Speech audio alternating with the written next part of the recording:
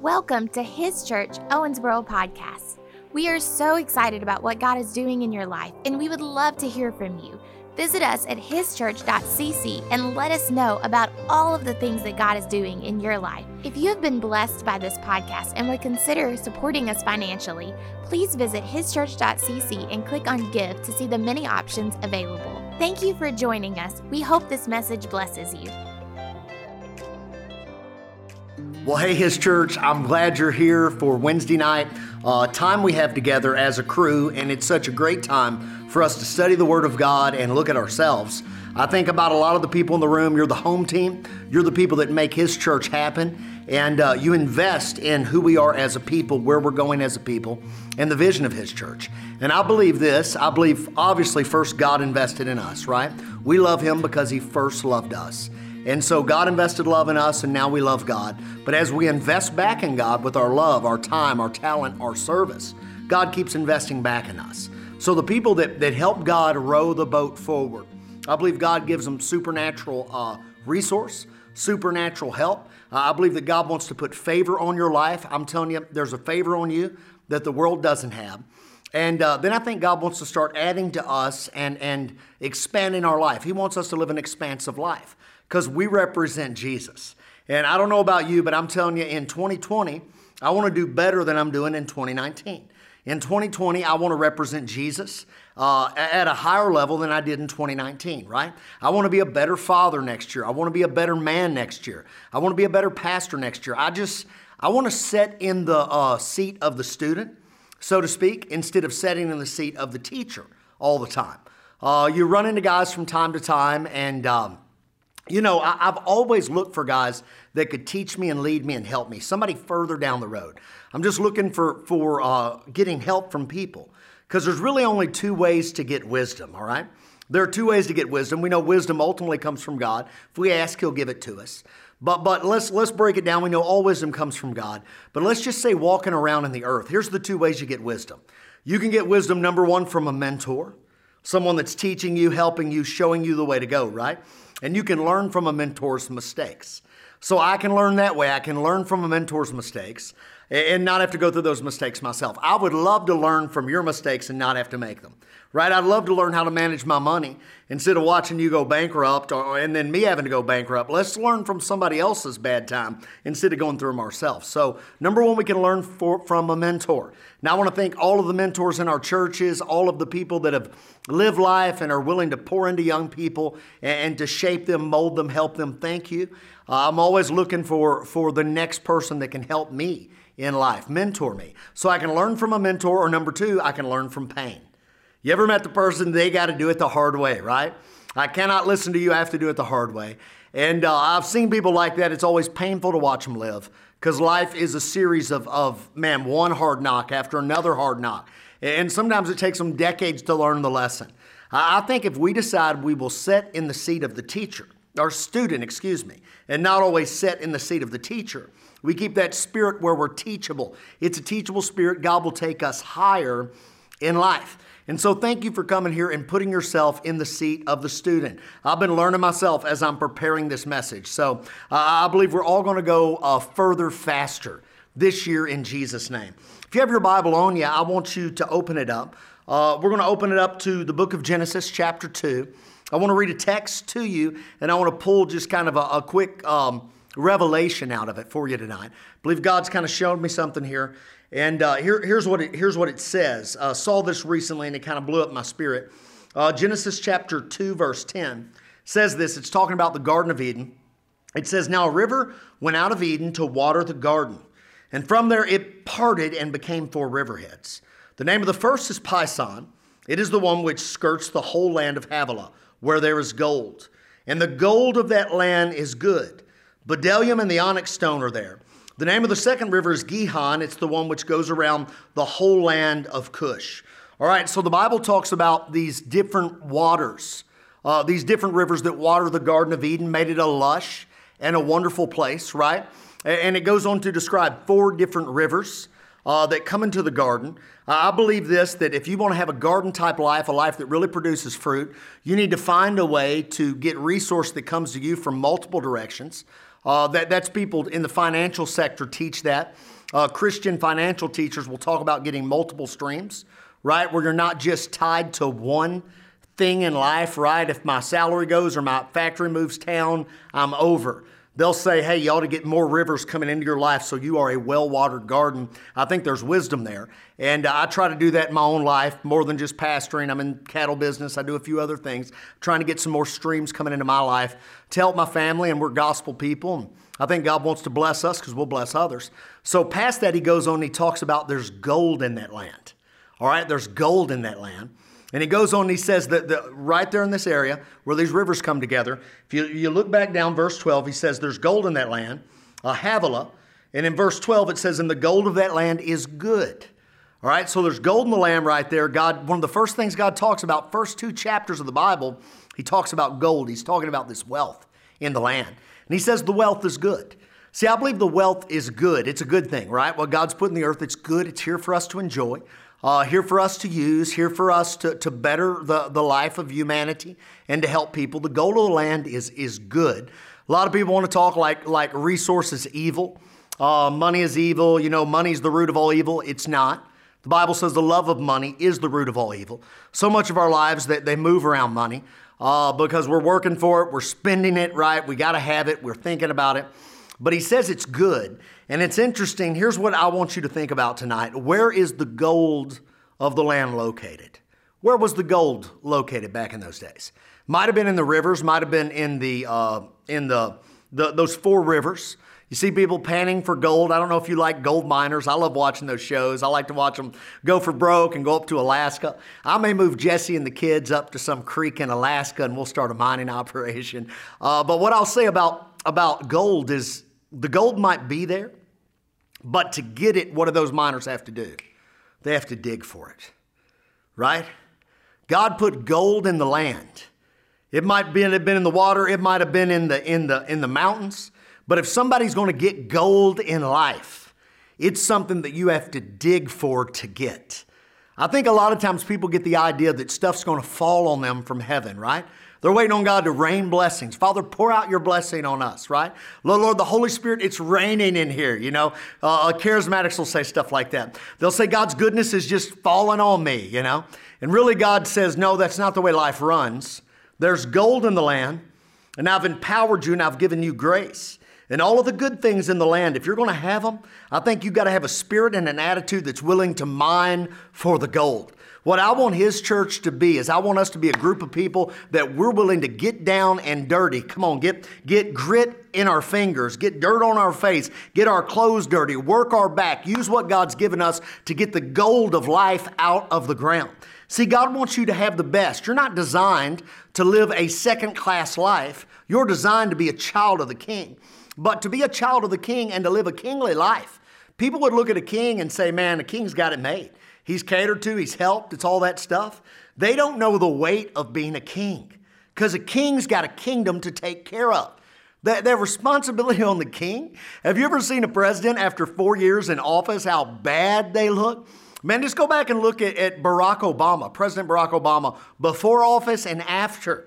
Tell you what, this thing made him haggard looking in 8 years. It did it to him. You go look at President Bill Clinton right now, what he looks like. All of those guys, they age drastically, rapidly. Why? Why? Because they're overseen so much, there's the weight of responsibility. So listen, we're called to be kings, and God wants us to be responsible. He wants us to be Christ-like. He wants us to push things forward, the kingdom forward, right? We're not here for an earthly king. We're here for a heavenly king, and we want to push His kingdom forward. He is the King of Kings. So I think we got to get a mining spirit, somebody that's willing to go after the gold.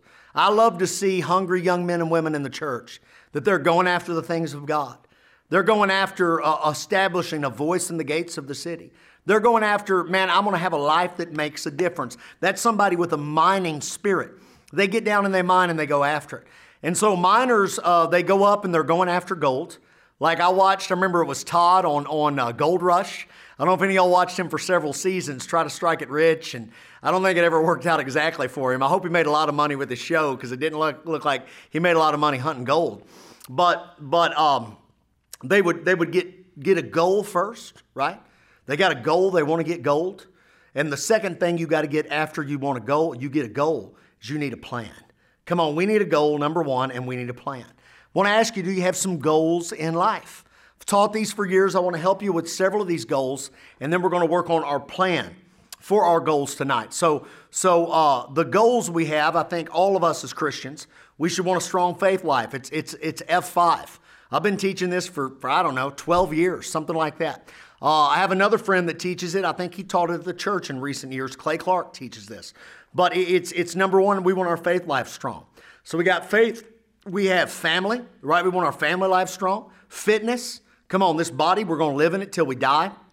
We got to try to do the best we can with it, right? Fitness, our finances are such a big part of our life, right? We want to be financially stable, be blessed to be a blessing for somebody else, have those goals met in our life, our financial goals. And then last, we need to have some fun in life, right? We want to have some fun in life. And you might throw in another one in there if you want to, friendships, right? That's 6. So these are goals I think every person has. If you're a Christian, you have some kind of goal, whether you're going to set it or not, on faith, on family, on fitness, on finance, and on a fun part of life. And then maybe you tack on friendships. Friendships are important as well. So I want us to take a moment tonight. We're going to have a resource there for you, a card you can pull out, where what is your goal in these areas, right? Well, we're talking about going after gold. You got to mine it out. I'm telling you, if you're going to go forward in life, you got to get willing to mine out some of these areas. So the first thing you ought to mine out is you ought to mine out a fresh faith.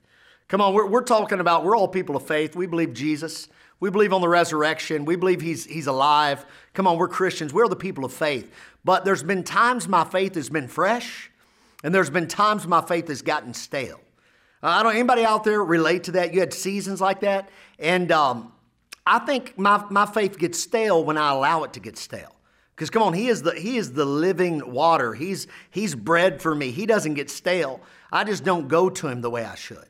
So our goal is we want a strong faith life. So what is your plan? Right now, you ought to take out that paper we provided for you. Take it out and go to the faith line there and write down what is your plan. What are you going to do? Think of one thing you can do over the next month to take your faith life higher. Now, I want you to just take a moment. I want you to write it down. It might be, I'm going to pray 10 minutes every morning. It might be, I'm going to do a devotion every morning. It might be, I'm going to start coming to church on Sunday morning and Wednesday night. Come on, somebody. It might be, I'm going to start serving, right? I haven't really been a part of Christian service. Let me tell you, that'll grow your faith. You ought to write something down. What is a goal that I'm going to set, that I'm going to go after? Make it something that's attainable. Don't make it impossible. Don't be like, I'm going to read through the whole Bible in the next month. You're going to set yourself up for failure. Goals need to be attainable to be able to do it. So get a goal there. Where are you going to mine out something new in the faith world? And write that goal down right now. Come on, write that goal down right now. Get it down. So faith. Next thing is family. Come on. Family is a make you or break you deal. It's such a big part of life. I, as a minister, have spent more time than I would have liked to have spent in the presence of dying people. It's always awesome to get to minister to somebody in that situation. As you know, like this is the last load out, last chance. And preaching the gospel like that, we have people here that do that a lot. Guys in the church that go and help lead people to the Lord in the twilight of their life. And I want to thank those men and women that do that ministry for us. But I've been with people as they're dying, and almost nobody says, I wish I would have made more money. I've heard people say, man, I wish I would have reached more people for Jesus. And I've heard people say, I wish I would have done better by my family. Right? Family is that important. Man, we're wired together. God puts us together for a reason. Man, you ought to mine out, do what you can to mine out the greatest relationship you could possibly have with your family. So what do you need to do? Right? So if that's my goal, what is my action item? What's my plan? What am I going to do something with my family? I want you to go down that next thing. Right there it says family. You ought to write it out. What are you going to do? If you're in a season of life like I'm in, it's like, hey, we're going to eat together as a family 5 nights a week. Sit down like humans, right? Remember how humans used to actually sit at a table and eat together? We're going to sit down like humans and we're going to eat together. Man, that family table is powerful. You might make that a goal. Might be that you're going to pray with your kids before you put them to bed every night.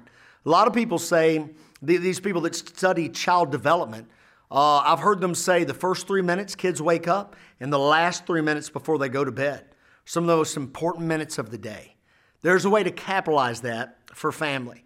In marriage, it might be we're going to schedule a date night once a week and we're going to take care of it. You figure out what you need to do with your family. Some of you have adult children that are already out of the house and they're raising families on their own. It might be an investment in your grandchildren or something you want to do for your family.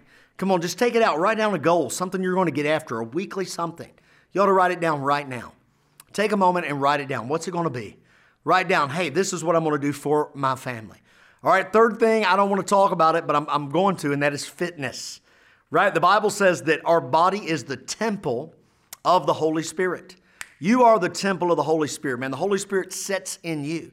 And so really the way I treat my body is the way I'm treating the temple of God. And I'm not throwing stones at you. I'm coaching me while I'm coaching you. It's my job to teach things that hits home with me at times too. And I got to admit to you, there's been times I have not treated my body well, right? I've traveled hard, ran hard, worked around the clock, not worked out when I should have, not eaten right. I'm guilty as charged. So don't feel like I'm getting on to you, but come on, we need to coach ourselves to do better. So I have physically, I've watched a lot of family members check out of life early. My father, I buried him at 61 years of age, right? What did he do? Well, he worked hard. He stayed stressed. He had a lot of things to take care of, so he was always on the phone doing business. Probably ate bad on the road, and that lifestyle took its toll on him, died of a massive heart attack right in front of me at 61. I want to be around for my grandchildren, around for my great-grandchildren. I want to be right here at his church when I'm 120 years old. I'll be still preaching to you at 120. That's the goal. So how am I going to do that? Well, I'm going to have to take care of myself physically. I've been working on what I'm eating right now. I've been eating for about a month now with one cheat meal a week. And I'm doing good. I can talk about it today because I'm down. I think I'm down close to right around 20 pounds right now. And I'm going down another 20 because, come on, right around the corner, it's going to be summer. It's swimsuit season. And I don't want to be the guy at the pool in the swim shirt because that's the guy that said, I've waved the flag to late night snacks and I've given up on the gym in life. So fitness, what do I need to do? Is it something I need to cut out of my diet? Write it down right there on your faith line or fitness line. Is it something I need to cut out of my diet? Am I going to start going to the gym 3 days a week? Am I going on a walk? See, those small things do big things in your life. Am I going to cut out the nasty sugars, right? What am I going to do to get stronger? Start strength training. What am I going to do? You ought to get a goal for fitness. Just something, even if it's small. Get something there to go higher in life. The next goal we have here is finances. All right? Our finances matter. To say that they don't is crazy, right? Because money, Ecclesiastes says this, and it comes from a jaded perspective, a worldly perspective, but it's true in a worldly sense, says that money answers all things. And if you got problems, money can fix a ton of problems in this world. Now, it can't fix spiritual problems, right? Money won't fix spiritual problems. Money might not fix some familial problems. And money can't fix health problems. It can buy you good health care, though. In a sense, it can. So money really matters. So what can we do to up our financial world, right? To do a little better. If you do better, man, it's a blessing of God and you can do more for others, right? I want you to do better financially. God wants you to do better financially. And He wants that so we can be a blessing to others. So here's some things we ought to think about financially. What could we do? How can we mine some gold out of the earth? Well, I believe some ways we can do that is we can get a budget and steward over what we have. There's a financial app I use that can help some younger people in the room right now with budgeting and looking at money. There's an app called Albert. All right, Albert. There are many different apps like this. This just happens to be the one I use. And so I can plug Albert to all of my online accounts, right? Be it banking, be it credit card, whatever it is, whatever you use. And it starts tracking the spending that you've done over the last 3 months. It shows you categories. Albert will show you categories of where you're spending what. And it can start to tell you, it's like, hey, you spend twice as much as a coffee shop. As normal people out there. It's like you have a coffee spending problem, right? Albert will wake up and tell me sometimes, Brian, you're a schmuck. at the coffee place. Stop it. And so I see that. It sets up a budget. It sees all of my recurring expenses and lets me know what's coming.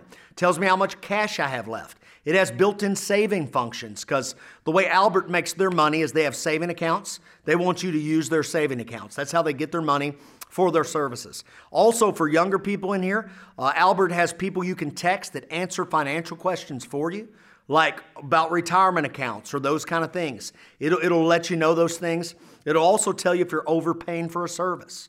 Pretty good app, worth looking at. I think I give them $6 a month, and then I use some of their saving functions. But this might be a goal for you. I'm going to establish a budget, and those apps will almost do it for you now. So it'll do it for you. So you ought to think about, I'm going to financially start a budget. Maybe you work 5 days a week, right? Here's something that might be a goal you could set.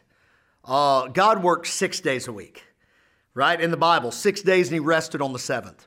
I think a lot of Americans can't get ahead financially because they have a 40-hour work week where God worked for 6 days. I think 5 days will break most people even. 6 days will bring them increase in life.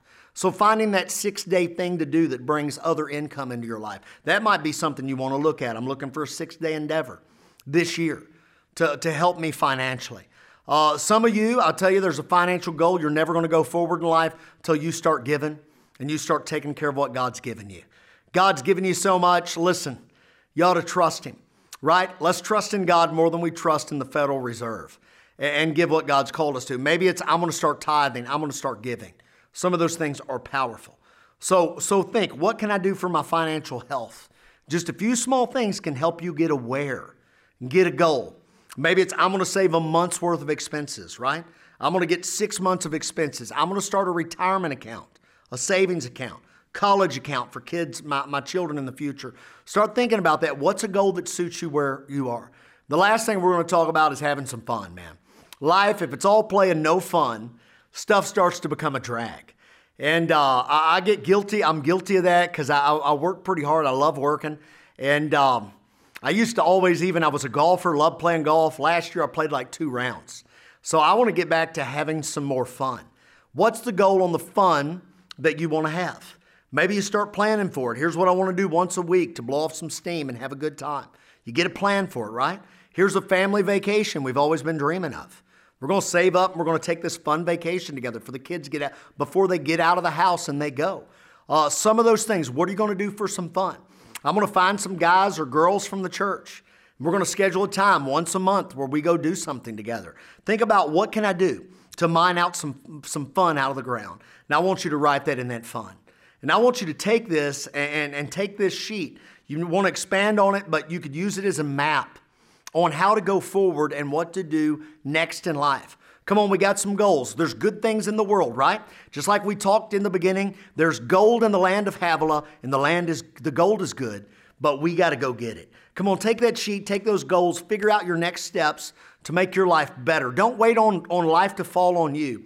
You go fall on life. I want you to stand up on your feet, and I want to pray over you today. Come on, stand up on your feet right now, and I'm going to pray that God would use us to mine gold out. He's given us great things. The gold of life, we're going to mine it out, and we're going to have something awesome together. Come on, let's pray. Father, I thank you for the people of His church. I thank you that you've created them not to simply survive, but to thrive.